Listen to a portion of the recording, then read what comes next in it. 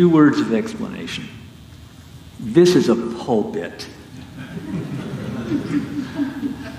And our pastor is using this time to spend with his father in Pennsylvania. It's a good thing that he gets to be away, and I'm very grateful that he has asked me to fill in for him.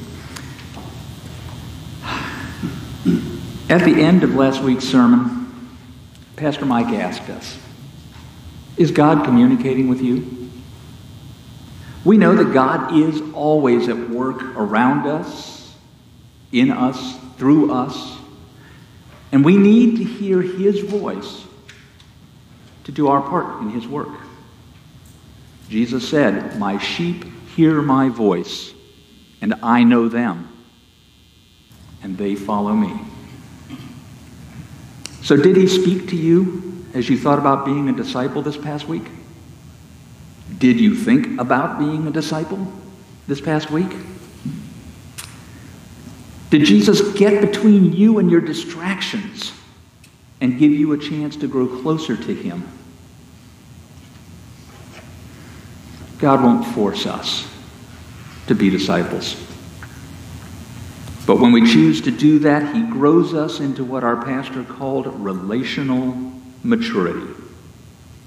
His goal for all of us who follow Jesus.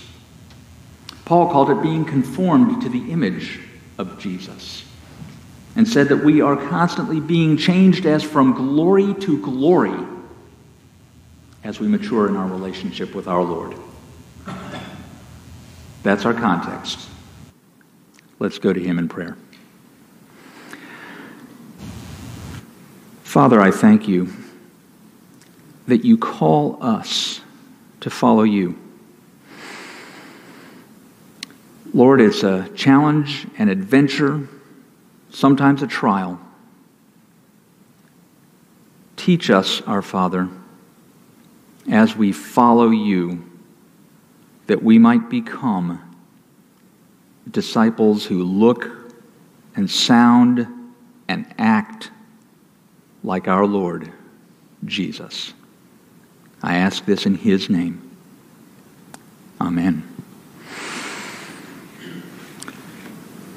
Jesus taught the crowds with parables,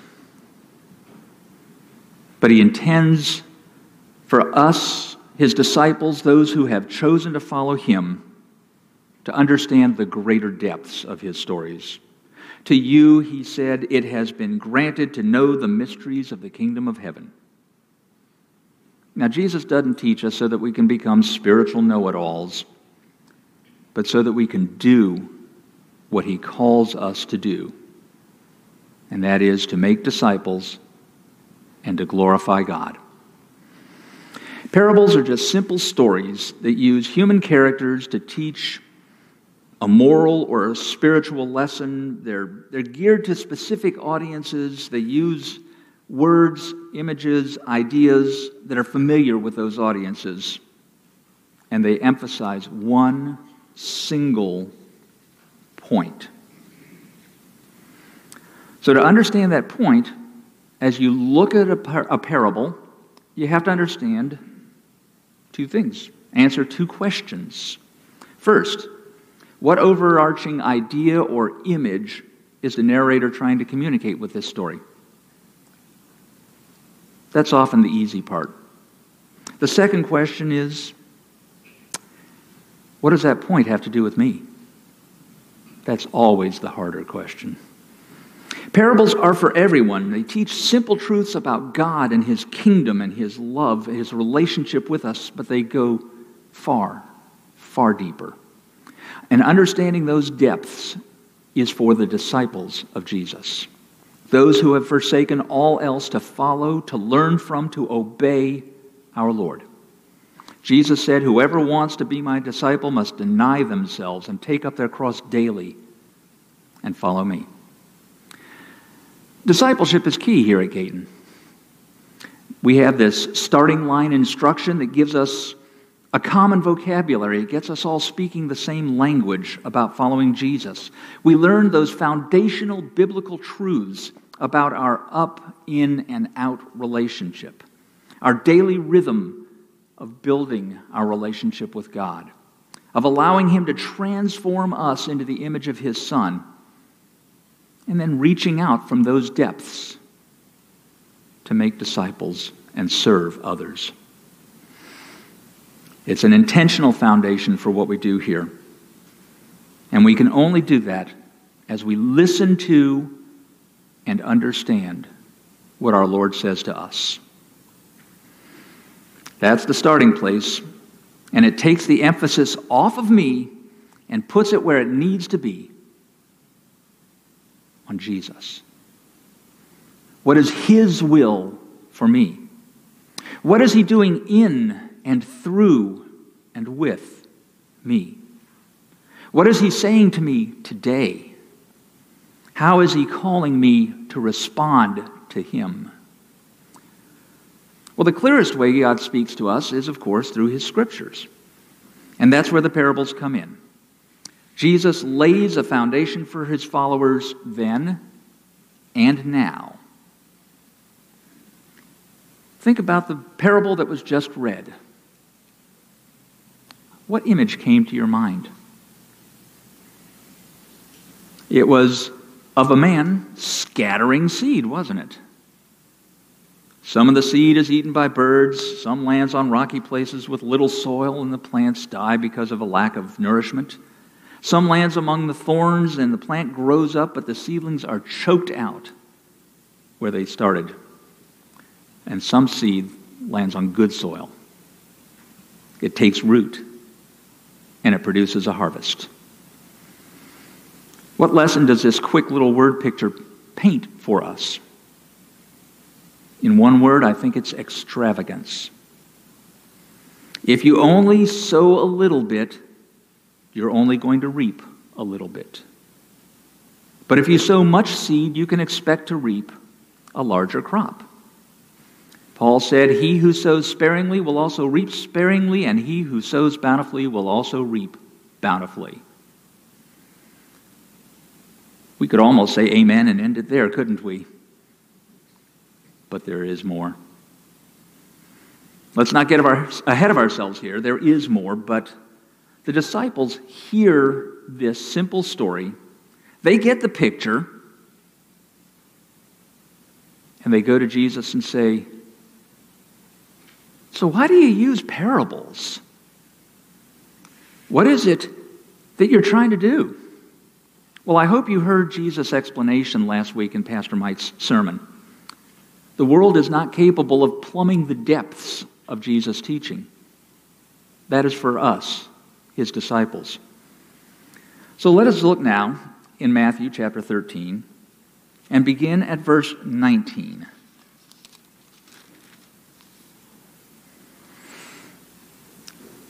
When anyone hears the word of the kingdom and does not understand it, the evil one comes and snatches away what has been sown in his heart. This is the one on whom seed was sown beside the road. The seed was sown into the heart of a person. But because of their lack of understanding, Jesus said, because of a lack of somebody coming alongside and explaining, mentoring, discipling them, our spiritual enemy snatches that seed from their heart. It is gone. These are those unfortunate folks who, as older people used to say, miss heaven by 18 inches. It's in the head, but it doesn't get down to the heart. They hear, they understand. They may even think that it's true, but they don't act on those thoughts. They don't trust. Jesus continues, "And the one on whom seed was sown on the rocky places, this is the man who hears the word and immediately receives it with joy. Yet he has no firm root in himself, but is only temporary. And when affliction or persecution arises because of the word, immediately he falls away." We receive the word with joy. The hearer truly repents. They trust Jesus. They ask Him to forgive their sin, to give them eternal and abundant life. But it's temporary. At some point, they let their doubts and the world talk them out of what they believe. What could possibly cause this? Well, Jesus listed two things: affliction, the troubles, the woes, the difficult things that hit every one of our lives, or persecution. We're all familiar with affliction. Most of us have no idea what persecution is like. But I think it's coming in new ways in our world. Through confusion, through lack of authentic discipling in the church, and through this whole post-Christian worldview that won't accept something as being true. It leaves us vulnerable, confused, weakened. Recently, Joshua Harris, a well-known pastor who wrote the book I Kissed Dating Goodbye, wrote this: "By all the measurements that I have for defining a Christian, I am not a Christian. Many people tell me that there is a different way to practice faith, and I want to remain open to this, but I'm not there now." 22 years after writing a book that changed so many lives, he said, "I was wrong. I'm not a Christian anymore." I don't know what his eternal relationship is with God, but it is clear that he has stopped following him as a disciple. My prayer for Joshua and for all of those spiritual seedlings who have apparently fallen, quit, turned away, my prayer is that the faith that God implanted in their hearts when that seed was sown will yet come to full flower because of the power and grace and mercy of our Lord. So Jesus continues. "And the one on whom seed was sown among the thorns, this is the man who hears the word, and the worry of the world and the deceitfulness of riches choke the word, and it becomes unfruitful." Worry, concern about things, sometimes important things, families, usually wealth. They choke the Word of God. The plant, while still rooted, still in good soil, survives. But that's all it does. It is, Jesus said, unfruitful. So it is with so many disciples who begin the journey of faith. They start strong, but too many cares, too many desires, too many problems, and they lose that healthy relationship with their Lord, the one who saved them and gave them hope for eternity. And they are unfruitful. But the one on whom seed was sown on the good soil, this is the man who hears the word and understands it, who indeed bears fruit and brings forth some 100-fold, some 60, and some 30. We hear Jesus' teaching, we accept it, we receive it, we understand it. It nurtures our faith. We forsake all other lords and masters. We take up our cross. We follow. And when we do, we bear fruit. It's inevitable. It's almost as if we cannot prevent God from producing an abundant crop in our lives when we stay nurtured in the soil, when we don't allow ourselves to be choked out. Who's the greatest teacher that ever lived? Just a little hint here. Whenever a preacher or a teacher asks a question like that, The Sunday school answer is always Jesus. Jesus spoke the truth. He told his disciples and the crowds about the kingdom of God in these wonderful stories that everybody could understand. Now, as a rule, these parables explain how God relates to the world. They explain what life looks like in the kingdom of heaven. So we should always start there when we look at the parables. In fact, most of them give us a real hint. Jesus says, the kingdom of heaven is like. He tells us what he's trying to tell us. And he uses images that everybody knows about: lost possessions, finding treasures, the dangers in human life. He gets our attention. He shows us that God is Redeemer. He began our faith. He planted that seed, and in him, he brings it to completion. Or as the Bible says, he is the author and the perfecter of our faith. I think it's interesting that Jesus did not introduce this parable that way. Up until this point in Matthew's gospel, Jesus is dealing with who God is, who we are in relationship to him. He makes it clear that God's way is not man's way. He states that basically there are two foundations for our lives: God's way and anything else we can dream up. One is like a foundation of sand, the other stone. After explaining this, he cures the sick, he forgives sins, he calls his disciples and teaches them what it means to follow him. And then he turns to the crowds that are following him everywhere and explains that choice to them.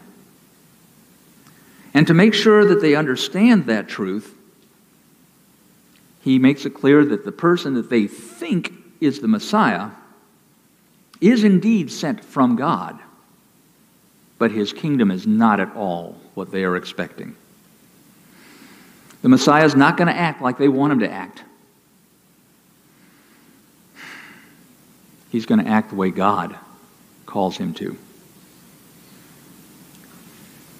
And he doesn't go a whole lot further when he addresses the crowd. But then he turns to his more advanced students. He gives them, or dare I say, us, a look at the practical explanation, the application of this parable. What was the key issue for the disciples as Jesus was teaching them? It was making disciples. So the issue isn't, as he examines this parable, it's not what kind of soil am I? And it's not even what kind of soil is that person that I'm trying to reach with the gospel. I think what Jesus is calling the disciples to do is that when the seed, that is, when we share our faith, when we explain the gospel to someone, when we reach out to somebody with love and mercy as if Jesus were reaching out to them through us, when that seed falls on anything other than good soil, what do we do?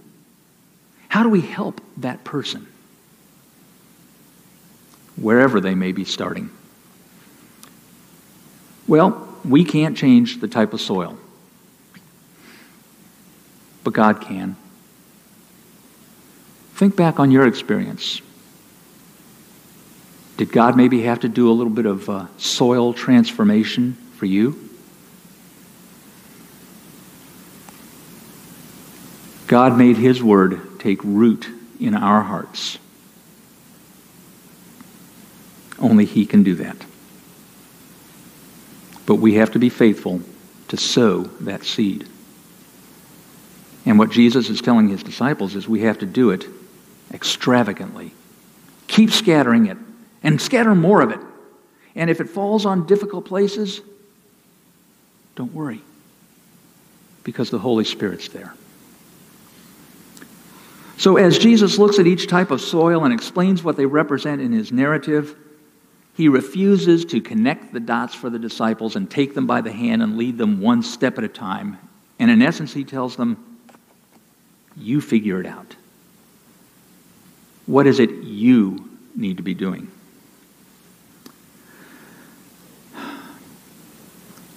He knows what our minds are like, and I'm so grateful that he takes into account my absolutely terrible memory. He knows that for me, the spirit is willing, but the mind is weak.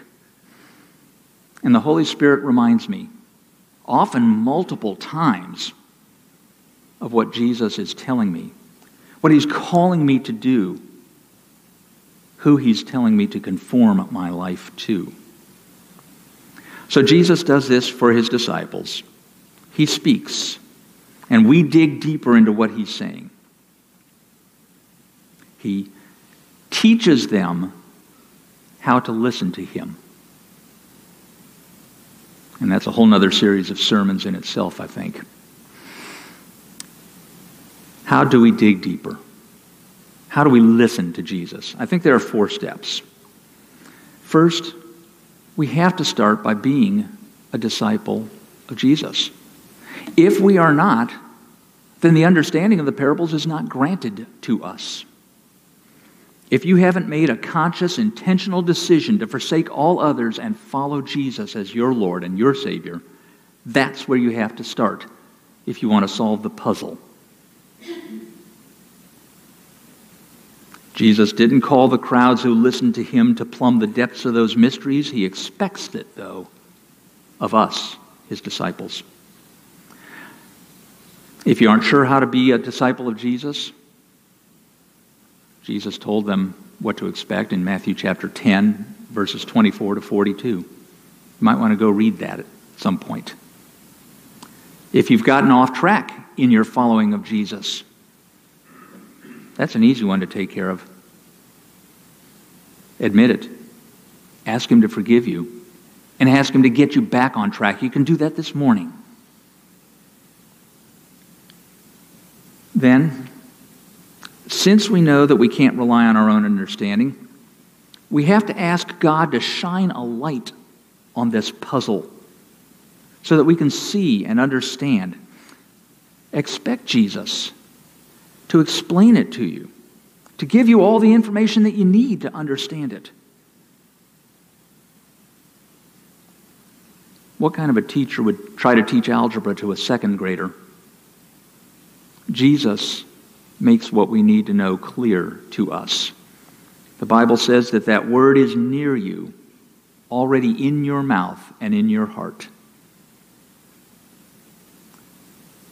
Then, when you've asked God to lead, figure out what is that one central point, that image, that nub of truth in the word picture. What is the kingdom of heaven like? And it's usually a very simple thing. With your starting point there, then comes the hard work. And there is no 6-point do this and you'll understand. I'm sorry. Then, seek God's guidance about what is my response to that truth in this parable. How does it equip me to make disciples and to glorify God? What is it that I need to start doing or stop doing? What must I change in my life? What must I give away and what must I seek?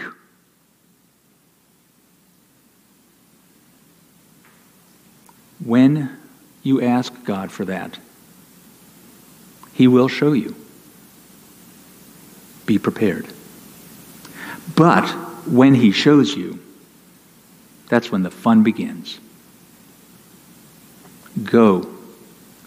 Follow Jesus boldly. Make disciples. Glorify God. Let's pray.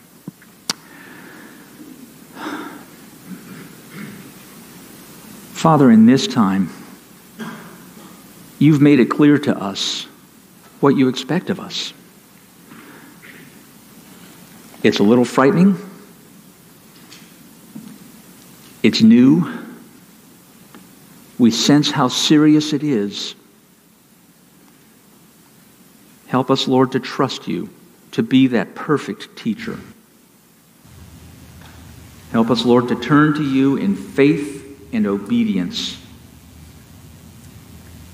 And help us, Lord, to become the disciples that you have created and called us to be. I ask this in Jesus' name. Amen.